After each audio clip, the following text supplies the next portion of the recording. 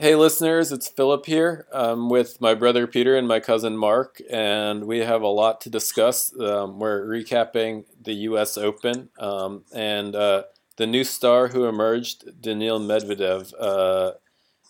He uh, he was more shocked than anyone during his quarterfinal match against Stan. He was feeling his quad injury and was really, really considering retiring, but he just kept winning sets, so he couldn't retire.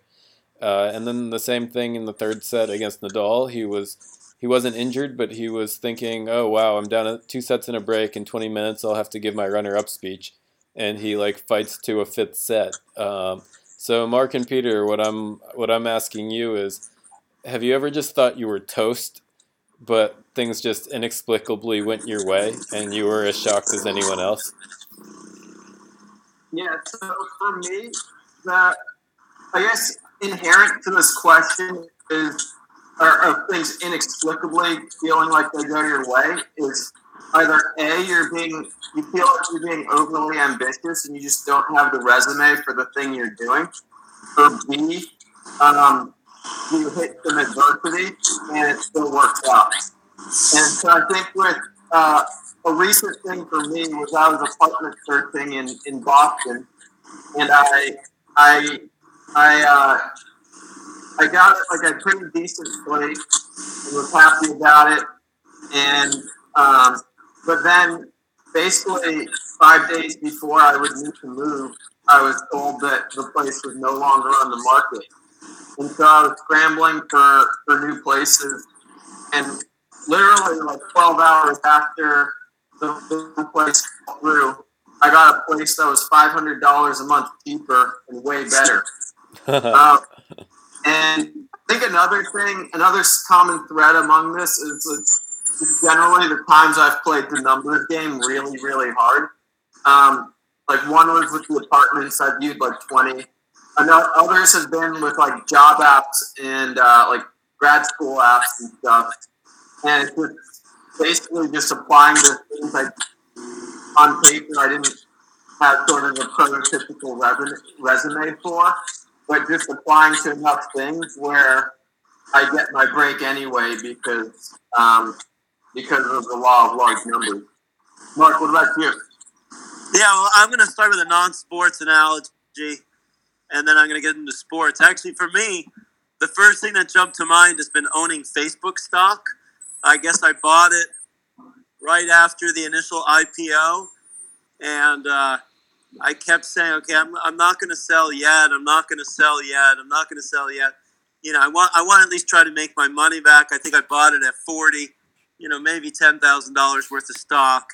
It would go down to 26. I was like, all right, I'll just stick it out another day, another day, another day.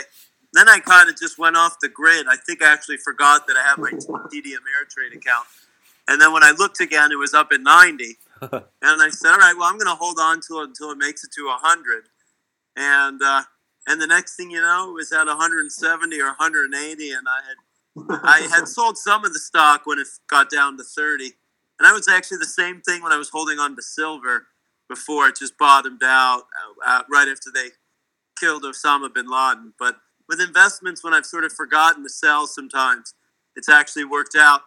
And then there have been matches where, and maybe the same with you guys, but I actually knew I couldn't. I almost played the tournament just hoping I could make it to the semis so I could default, having won a match because I had some commitment on Sunday. And it's happened twice where I was really trying to lose on purpose. And then things would happen. The other opponent would start making mistakes. And the next thing you know, I won the match and I was able to finagle my schedule for the next day. So it's sort of, I guess, in a way, when we look at what happened with Medvedev, it was a bit of a no-lose situation. Maybe that helped him relax. Yeah, those are good examples. I have one, I guess, less extreme example, which is I was taking the GRE and I had guessed on like several questions and thought I had done worse on the exam than I did in my practice tests. And I was really considering, so they give you an option to either see your score or cancel your score, but you can't like cancel your score before seeing it. So it's like, do you want this to count or not? and I was just like, this is not the best I could have done, but I just don't. The thought of like continuing to study for the test was so miserable to me that I was just like, okay, I'll fucking go with what I got. And I clicked like see scores, and it was like a 99th percentile score. I'm just like, holy crap, I guessed really well. Yeah.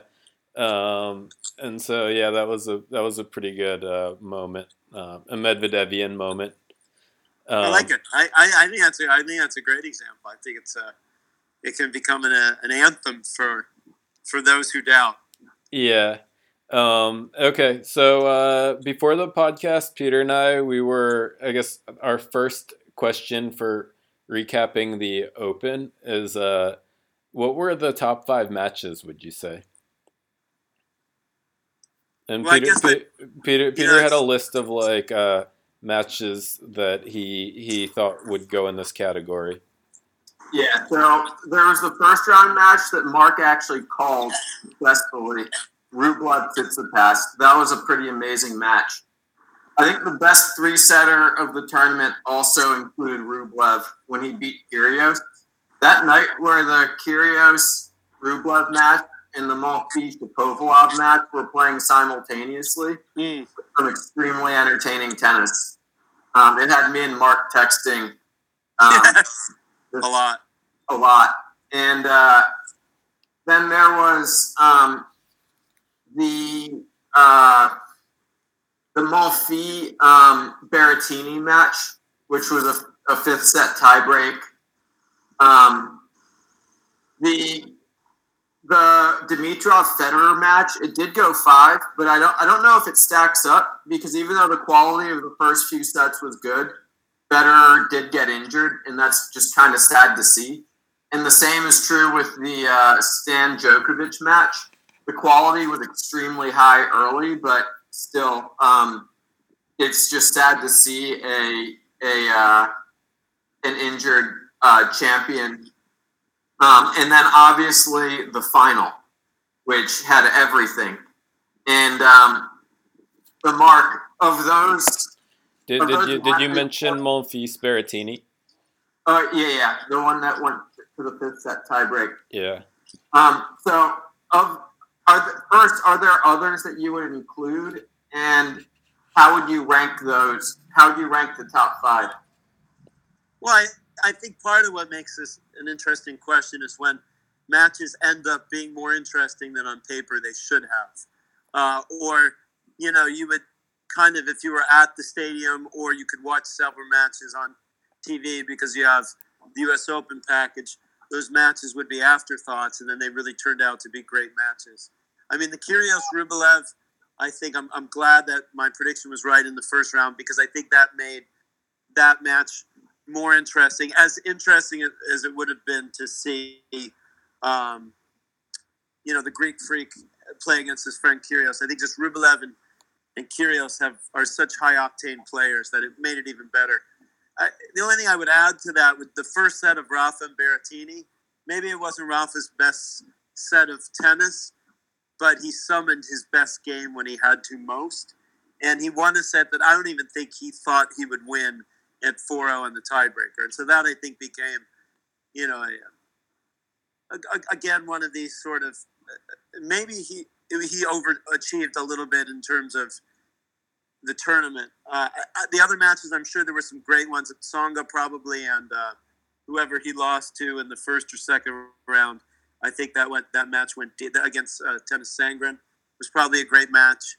I think, even as you say, as we were texting yesterday during the match, how high quality it was, even though I don't know if Rafa ever felt he was in trouble of losing either of the first 2 sets, that it was so high quality that that was great. And I think the first 2 sets of Rafa and Schwartzman were excellent tennis as well. But I think you hit the nail on the head, and I think if those matches were to be replayed on TV, I'd try to watch a good chunk of them. Yeah, I think you're omitting one match, which was when the tournament favorite was shocked in the first round because Pablo Cuevas just summoned the power of Zeus to take out Jack Sock in the first round.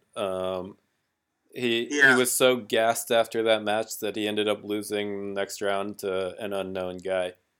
I just think you have to sort of set that match aside because it just every other match will be inferior by comparison. So it's important to kind of it's sort of like if the big four don't play in a tournament, the big three, then everybody else has a chance. And it's the same way. It gave other matches a chance to compete in the pantheon of pantheons. Yeah. The way I would rank the matches would be the final was first. Part of it's because it has the cachet of being the final. And it just had so much. And then the number 2, I would have Berrettini Monfils. It was a 5th set tiebreak. Berrettini came very, very close to choking at like 4 different occasions, but he was able to close at the end. Monfils again with Shapovalov. That was he was up double break in the 4th set, lost it, and managed to win the 5th set, which that shows some grit. And then I don't know, how would you guys round out the top 5? I would say Rublev Tsitsipas was a really strong match. And I didn't see the Kyrgios Rublev match, but from what I hear, that was incredible as well. Yeah, that was incredible. One of the things I think is worth noting is, I guess 2 of the matches we didn't include were like the Federer loss and the Djokovic loss. But what those losses really show, I don't know, actually, Djokovic didn't win a set, but when the big 3 lose, it's always tight. It's like they never get wiped off the court. Yeah, I mean, Djokovic would have won the second set, I think, if his shoulder was cooperating. I think he was playing on endorphins. He did have a 2-break lead. Stan was hitting the ball great, but it was Djokovic wins the second set. If it goes 4, he could probably win that match and then has to default in the next one. But if it went 5, he would have had to default anyway. But I think it was, again, that was closer than the score indicated. And it wasn't like he was losing 4-0 in the 3rd set when he retired. I think they were just on serve. And he realized, I can't go 5. My arm won't allow it. And that Djokovic match was particularly noteworthy because he got booed off the court after he defaulted. And it just goes to show, like, there's nothing he can do right. Like, it's almost an inexplicable, like, hatred of Djokovic for a lot of the fans out there because he did the exact same thing Nadal did last year. And Nadal did not get booed off the court. I guess he was a villain early in his career for doing, like, weird stuff. But he has, like, since reformed in a big way. And all it took was, like, a match and a half for Medvedev to go from villain to, like, fan favorite because he was, like, winning and sufficiently contrite. And Djokovic has been winning his entire career, or for the last 10 years, and he's been just sufficiently classy and contrite about his, like, younger self. And there's just nothing he can do. Yeah, I think people are just, like, angry at him for disrupting the Federer Nadal love fest at the top, like making it a threesome instead of like having it be this magnificent monogamous relationship. I think you're actually right. I think there are enough Federer and Nadal fans out there who Djokovic has been the cause of enough heartbreak for, that just everybody is sort of has scars on their heart from Djokovic. I know for a fact that I hope Djokovic loses every match because I'm a Nadal fan and Djokovic owns Nadal, but I still do like Djokovic. But it took a lot of time to get around to the fact that I do like Djokovic. Yeah, I think it takes that. And one thing Djokovic does is, so when Federer is in the finals, I can root for Djokovic because Federer is the bigger rival than Djokovic at the moment. What were you going to say, Mark? The only other thing I would add to that conversation is I would say the U.S. Open, more than any of the other 4 Grand Slams may draw people to the night matches who are just in it, for their social media appeal. They go to the matches because it's cool. So I do wonder if it was a large percentage of genuine tennis fans, then they sort of missed the larger point. But if it was just people who are out there because it was cool booing, then they, maybe the same people just boo at everything they go to. And so they don't really know tennis. I mean, maybe anybody would see, and again, and as a Djokovic fan, I was being cynical too. And you guys reminded me, the guy's not a quitter. He'd only quit if his arm, if his shoulder wasn't functioning. And, if they didn't know what happened to him in the previous matches, they don't really have a context for understanding. So who knows? I'm gonna give Djokovic in this case the benefit of the doubt with real tennis fans, but like the fly-by-nights, maybe not. Yeah. It's possible. Yeah. And Mark, I guess the second thing we wanted to talk about was the women's final, and I guess a few storylines that are interesting from that side of the draw. And you were in the stadium for that match, so what was your experience there? Sure, yeah, a couple things. That's the only time I've ever paid just to see a women's tennis match. It may be the last. I'm glad I went. And my first observation was that as much of a boon as 2 out of 3 sets would seem for the women, at the same time, it also makes it more difficult for somebody who's not having a good start.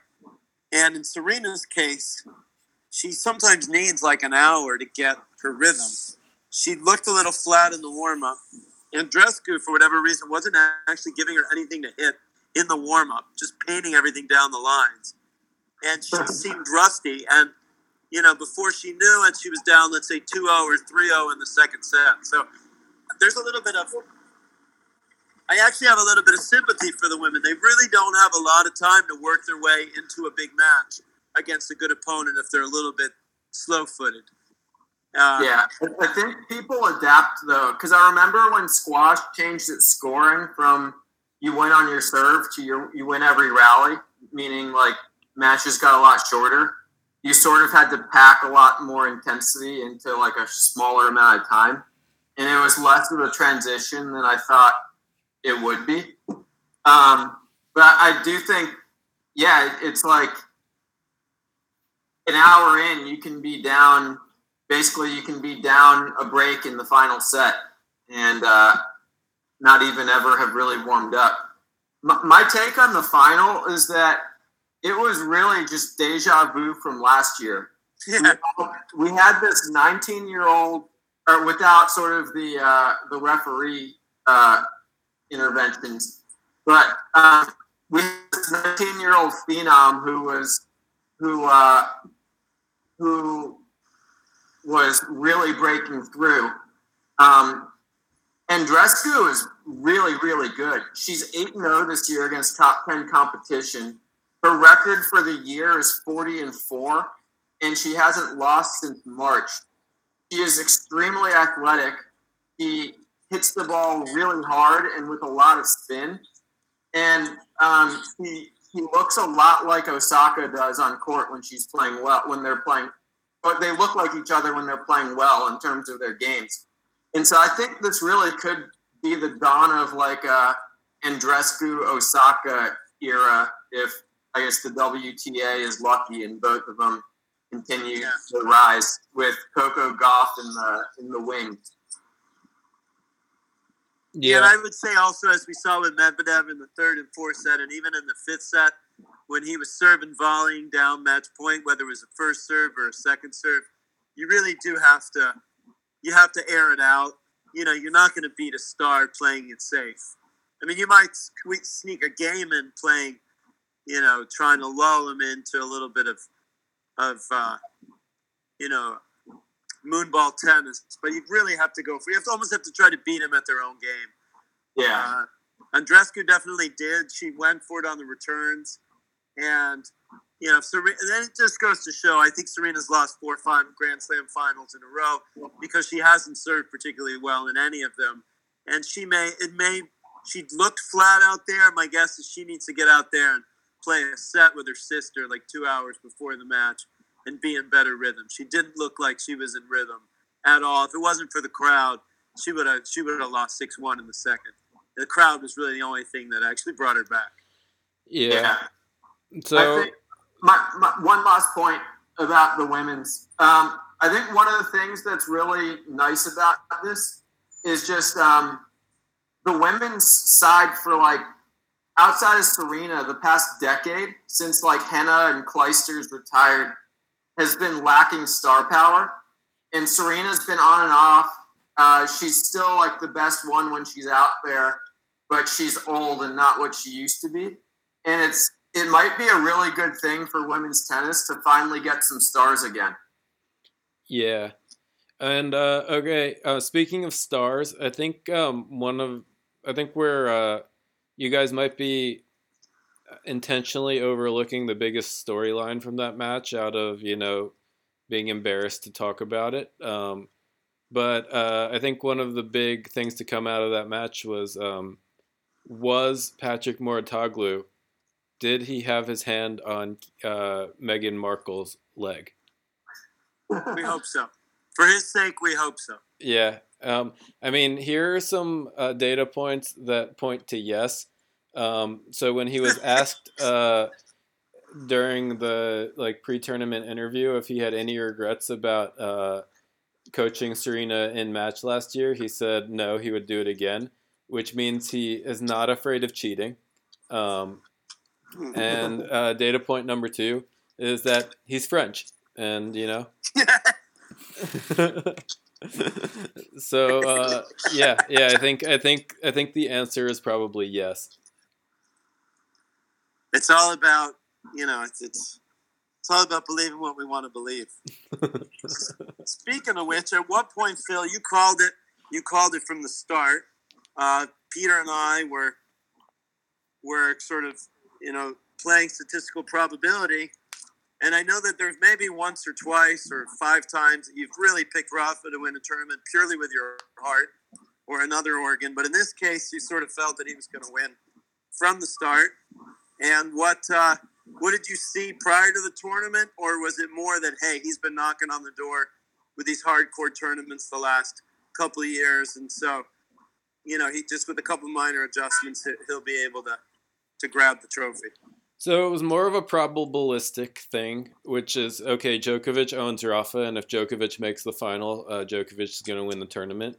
But Djokovic had a hard draw, and he wasn't playing his best tennis going into the tournament.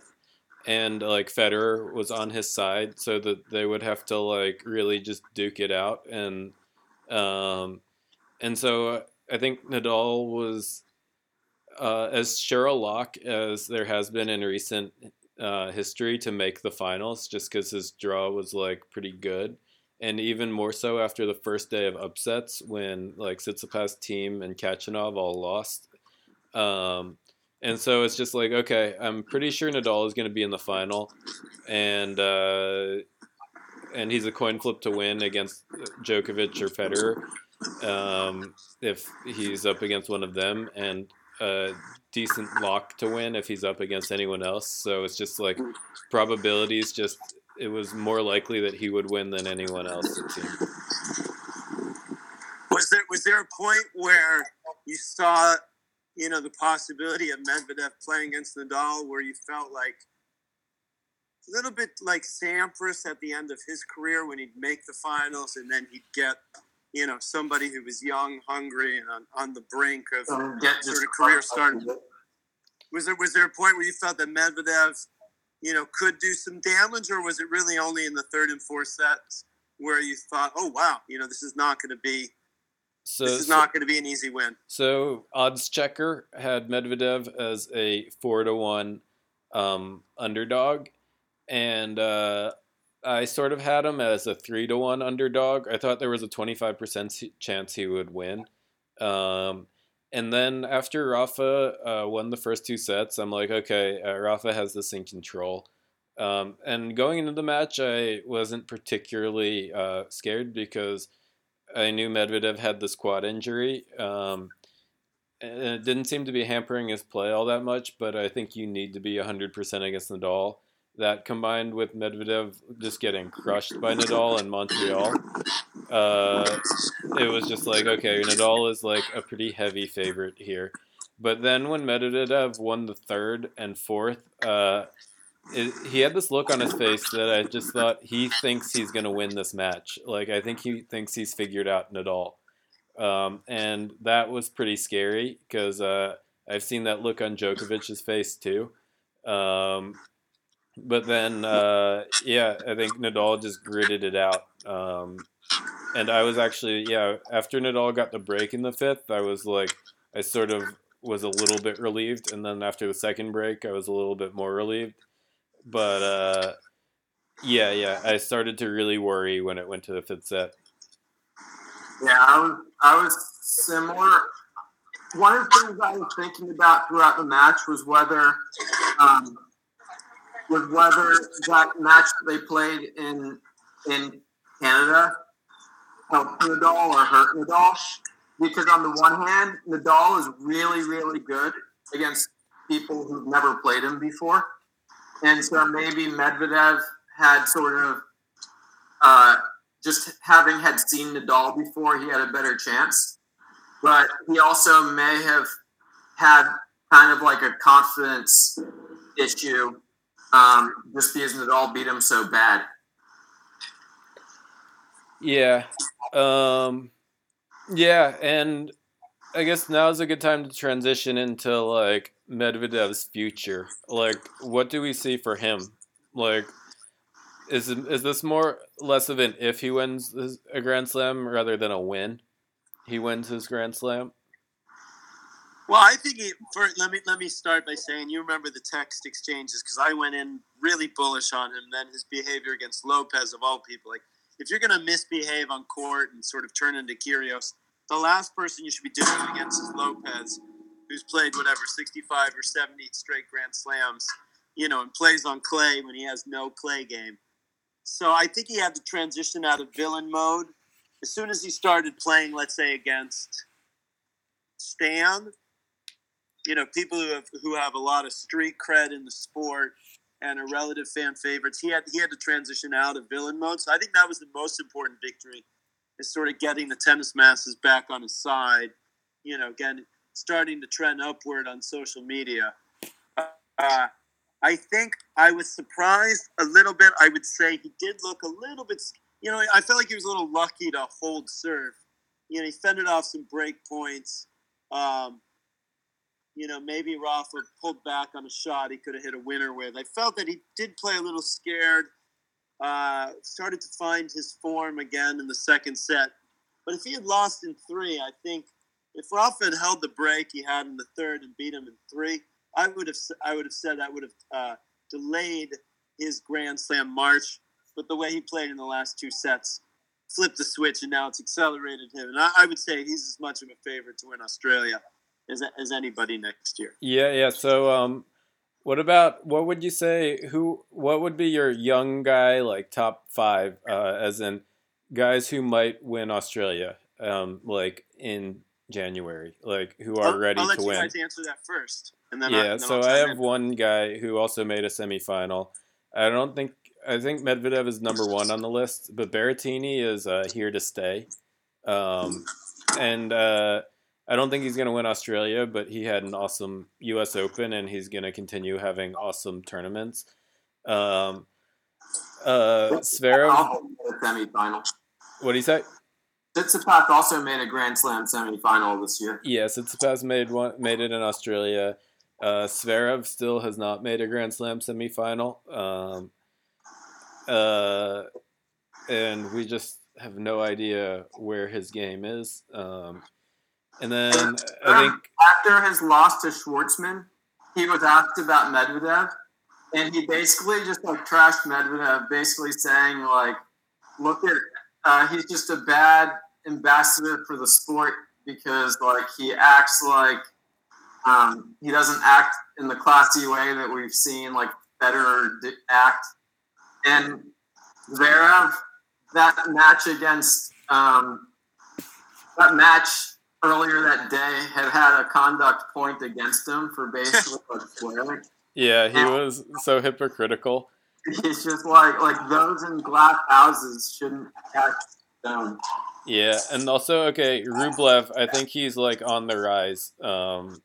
He's going to be top 10 next year, I think. So the red curtain of Rublev, Medvedev, and Kachanov, they're just going to be there. They're going to be mainstays in the top 10 for the next 10 years. And then the continuation of the red curtain, because Canada's flag is red and white. It's just going to be all red in the top 10 within the next 3 years. But yeah, so my top 5 young guys who might win the next Grand Slam are Medvedev is number 1, Tsitsipas is number 2, Rublev is number 3, and then Felix. I just think he's getting so much better all the time. He's only he just turned 19, so he'd be my number 4 at the moment, and then I guess an open spot for number 5. Maybe Berrettini. Yeah, I'll jump on that bandwagon. I spent a decent amount of time thinking about this. I mean, Medvedev, the gap between him and the rest of the field increased 5-fold in 2 hours yesterday. Sets 3, 4, and 5 to be able to dig back from 2 sets down. Actually have a break point to even the match at 5-5. If he capitalizes on that break point, I think he wins. So he battled against the crowd. He battled against a tough match in Canada. He battled against... Talk about the crowd a little more, because you were part of it. Yeah, so I think the crowd was looking for reasons not to be on Medvedev's side. It was just, Rafa, who rightly, even more so than Federer. I mean, Federer sort of gets, the longevity, whatever it is, but Rafa is the one who plays with the passion. Rafa is the one that makes it fun. Is it fun to watch Federer? No, it's impressive to watch Federer, but it's fun to watch Rafa. So the crowd was pro-Rafa, neutral towards Medvedev. He started getting them on his side with just his, incredible backhands, incredible movement. And then I think he really got the crowd wanting to extend the match. So you could just tell, he said all the right things afterwards. I think the crowd gave him every chance he could to extend the match. And he's clearly not the antagonist anymore. He was the co-protagonist of yesterday. So I think just being there, you saw how well Rafa was playing and how hard Medvedev had to work to win every point. And he fought with everything he had for 5 hours. So he's right there. His confidence had to increase exponentially the last 3 sets. And I think it showed. And I think and he keeps a good sense of humor. So he would be one. Team can steal a French Open if Rafa has to bail out of the draw. He definitely is the second best clay court player right now. So I don't think he will consistently be a Grand Slam threat, but I think he will be a consistent French Open threat. Berrettini, to me, is the Italian Tsonga. Similar build, similar style. He may tighten up at some of the wrong times like Tsonga does, but at least he'll put himself in that situation. Rublev and Kachanov. Kachanov just had a bad tournament because he's played a lot of matches this year. And then Felix will have to wait a couple of years out, as will his compatriot. And then I put Zverev. He's plateaued already. I almost wonder if he's hit a career peak, unless he can find a way to add another dimension to his game. I think he won't make it past number 5. Yeah, and how emotional a moment was it when they were playing Nadal's 19 Grand Slams review on the big screen? Well, the fact that Medvedev got inspired by it. I mean, He was literally watching it. Everybody was watching it. Nadal watched it like a child. Have I really accomplished all this? Yeah. I think it shows.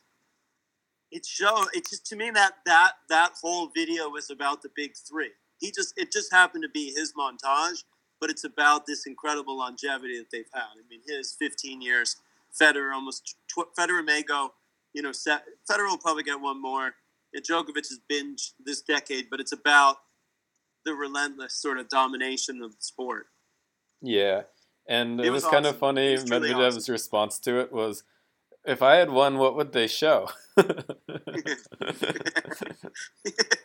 Yeah, and I was thinking, it's like, yeah, what would they show? But anyway, so I think we've reached the point where we're talking about the biggest conversation topic to come out of the Nadal victory. It is number 19. And Peter, if you don't mind, before we get to that topic, I want to hear where you guys rank that in terms of his Grand Slam finals victories. Is that in the top 5 because of how the match played out? I almost had it at number 3 after Wimbledon and the Australian Open, where he beat Verdasco and Fed. I would maybe almost put it at 3. So I'm curious, before we talk about the GOAT question, I'm curious where you guys as rabid Nadal fans put that. Peter, do you have responses? 3 is in play. I'm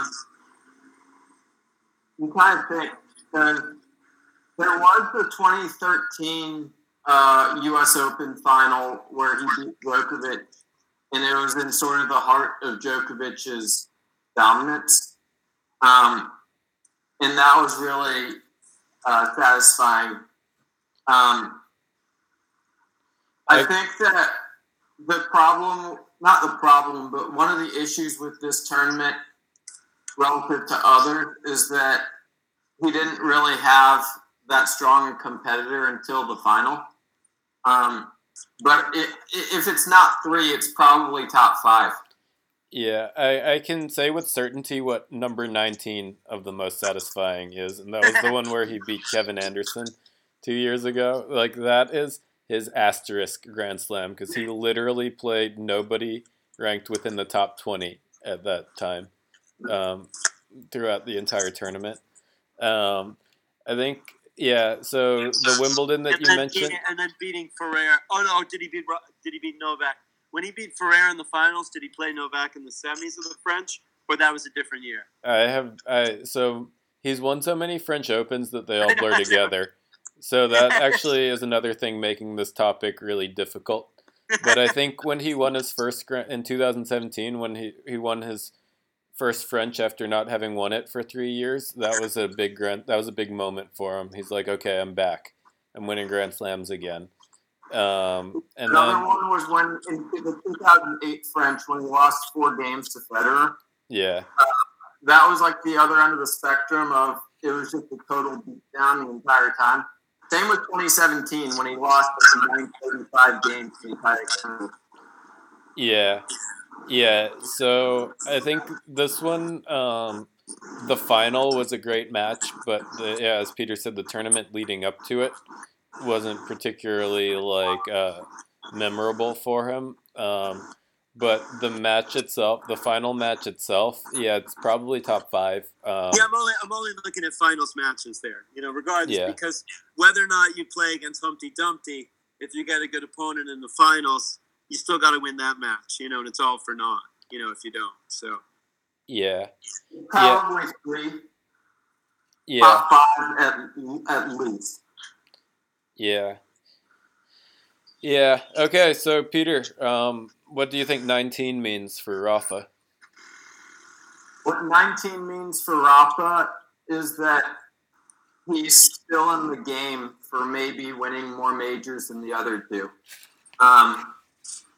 Because, Djokovic is still the one who's got more, I wouldn't call it youth, but he's more youthful than Federer and Nadal are. So he's probably going to be the one who goes the longest and can get some majors when the other 2 are done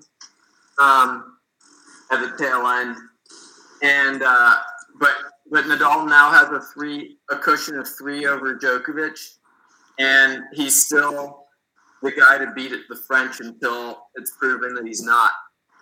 And so you can be somewhat confident that Nadal will win at least one more French, maybe two more Frenches. And he's proven that he can, like, he made the semis of Wimbledon and the finals of Australia too. Like, he's still in the hunt at all the tournaments and the favorite at the French. I don't know. I mean, it's just sort of when he was at 18 and Djokovic was at 16 and Federer was at 20, you just sort of thought that, all right, Nadal maybe has one or two Frenches left, and then it'll be Federer and Djokovic vying for the top number. And I guess what this sort of solidifies is that Nadal is still solidly in the.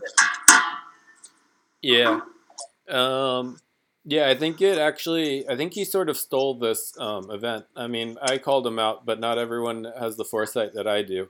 And so most people really just assumed that his remaining Grand Slam titles would be French Opens.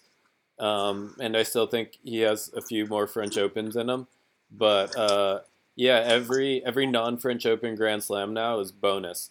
And so another aspect of this is he now has 7 hard and grass Grand Slams, which is the same number as McEnroe, which means that like anyone who calls him a clay court specialist is just patently wrong. Like this guy would still be one of the greatest of all time if the clay court surface, if all of those tournaments were erased, you know? But what's the term then that you use to, best highlight his clay court greatness? Do we then just say he's a clay court king? I mean, because he owns, in other words, I think part of that's meant to be a compliment and not necessarily I mean, from my perspective, if I say, Rafa is a clay court guru or specialist or whatever, virtuoso, it's just saying like he owns that surface. He's mastered it. Who's to say that he's, I don't depends how far it is taken. You know what I'm saying? Like, I don't know if it's meant to disparage his non-clay court play, but it just so happens that he was smart to master that surface first. And I think he built his confidence by virtue of doing so well in the clay at first. Yeah. I don't actually know the term that correctly highlights his clay court greatness while not belittling his game on other surfaces. I think it's just like he's an exceptional tennis player who has dominated on clay. Yeah. There's not one neat phrasing. It requires a sentence. Being at the match, to me, highlighted, I think Nadal, the way that Nadal played on hard courts, with the exception of that 2013 Djokovic match, if he played on hard courts the way that even he played on hard courts last year, perhaps even the year before when he won it, I don't think he wins that match. I think his hard court play is better than it used to be. He's hitting his backhand flatter. He loops it when he has to. He got to net with a high percentage. Should have got to net more. Can get to net more. So, I mean, ironically, there's actually room for improvement on hard courts. He didn't serve particularly well yesterday, which is what allowed Medvedev to even stay in the match. But he is a much one shot that I sort of noticed of his for the first time, even though he's probably been doing it forever. He does a wide-angled slice from his backhand when he's in trouble, that it bounces right below the net, and so it creates an intense angle, and it stays low so that the opponent will never be hitting the next ball when it's above the net, and so it just creates an awkward moment where the opponent has to lift the shot, and it basically turns defense into offense really, really smoothly. But yeah, he is just there is just nuance that makes his hard court game really hard to play. Like, for example, another thing that we noticed was he was serving and volleying a lot. And he won 78% of his net points. Like, in the fifth, when it was tight, Mark and I both, we were just like, he should serve and volley every point. Peter, are you still here? Yeah, still here. Is that your observation as well? That there's actually, it's not so much that he can improve his shot making on hard courts, but I think he can deploy some of his hard court strengths even more going forward, and he may have to.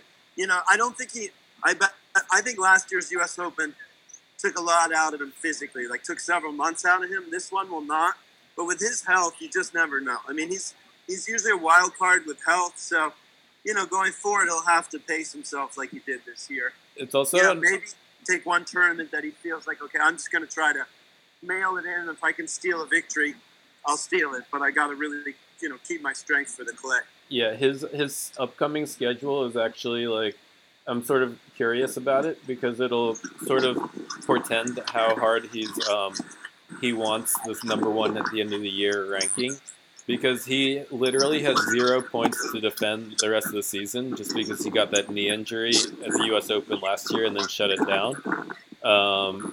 And so, yeah, that'll be interesting. Like, I think he just sees the rest of the season as, like, bonus. I sort of see him playing one of the two remaining Masters 1000 events and the year-end just to see if he can get the year-end title. What about you? What do you think, Peter? Yeah, I hope he doesn't play as much as he could play. Because of what Mark said, he is such injury risk. And right now, it's like, I think that one of the things that might dictate the golf schedule is how injured Djokovic is. Because I think if Djokovic is playing a lot, Nadal is 2,000 points ahead of Djokovic in the race. And Djokovic could get those 2,000 points if it's like only him and nobody else.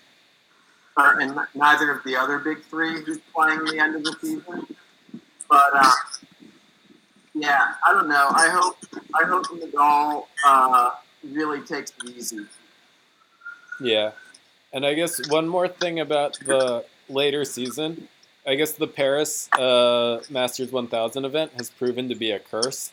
So the winners in the last 2 years, Jack Sock, he won it, and then he just fell off a cliff. And then Khachanov, he won it, and he's not even top 15 in the race right now. And so who's going to win that event and then be cursed for the entire next season? We'd have to see who won it the year before. Maybe Shapovalov, because Shapovalov has never won a tournament, not even a 250. So he seems like a prime candidate. He like fits the Sock like Khachanov mold.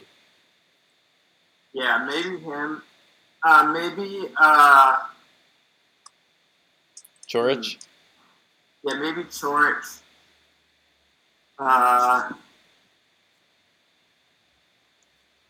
Maybe somebody like Kyle Edmund or something. Cool.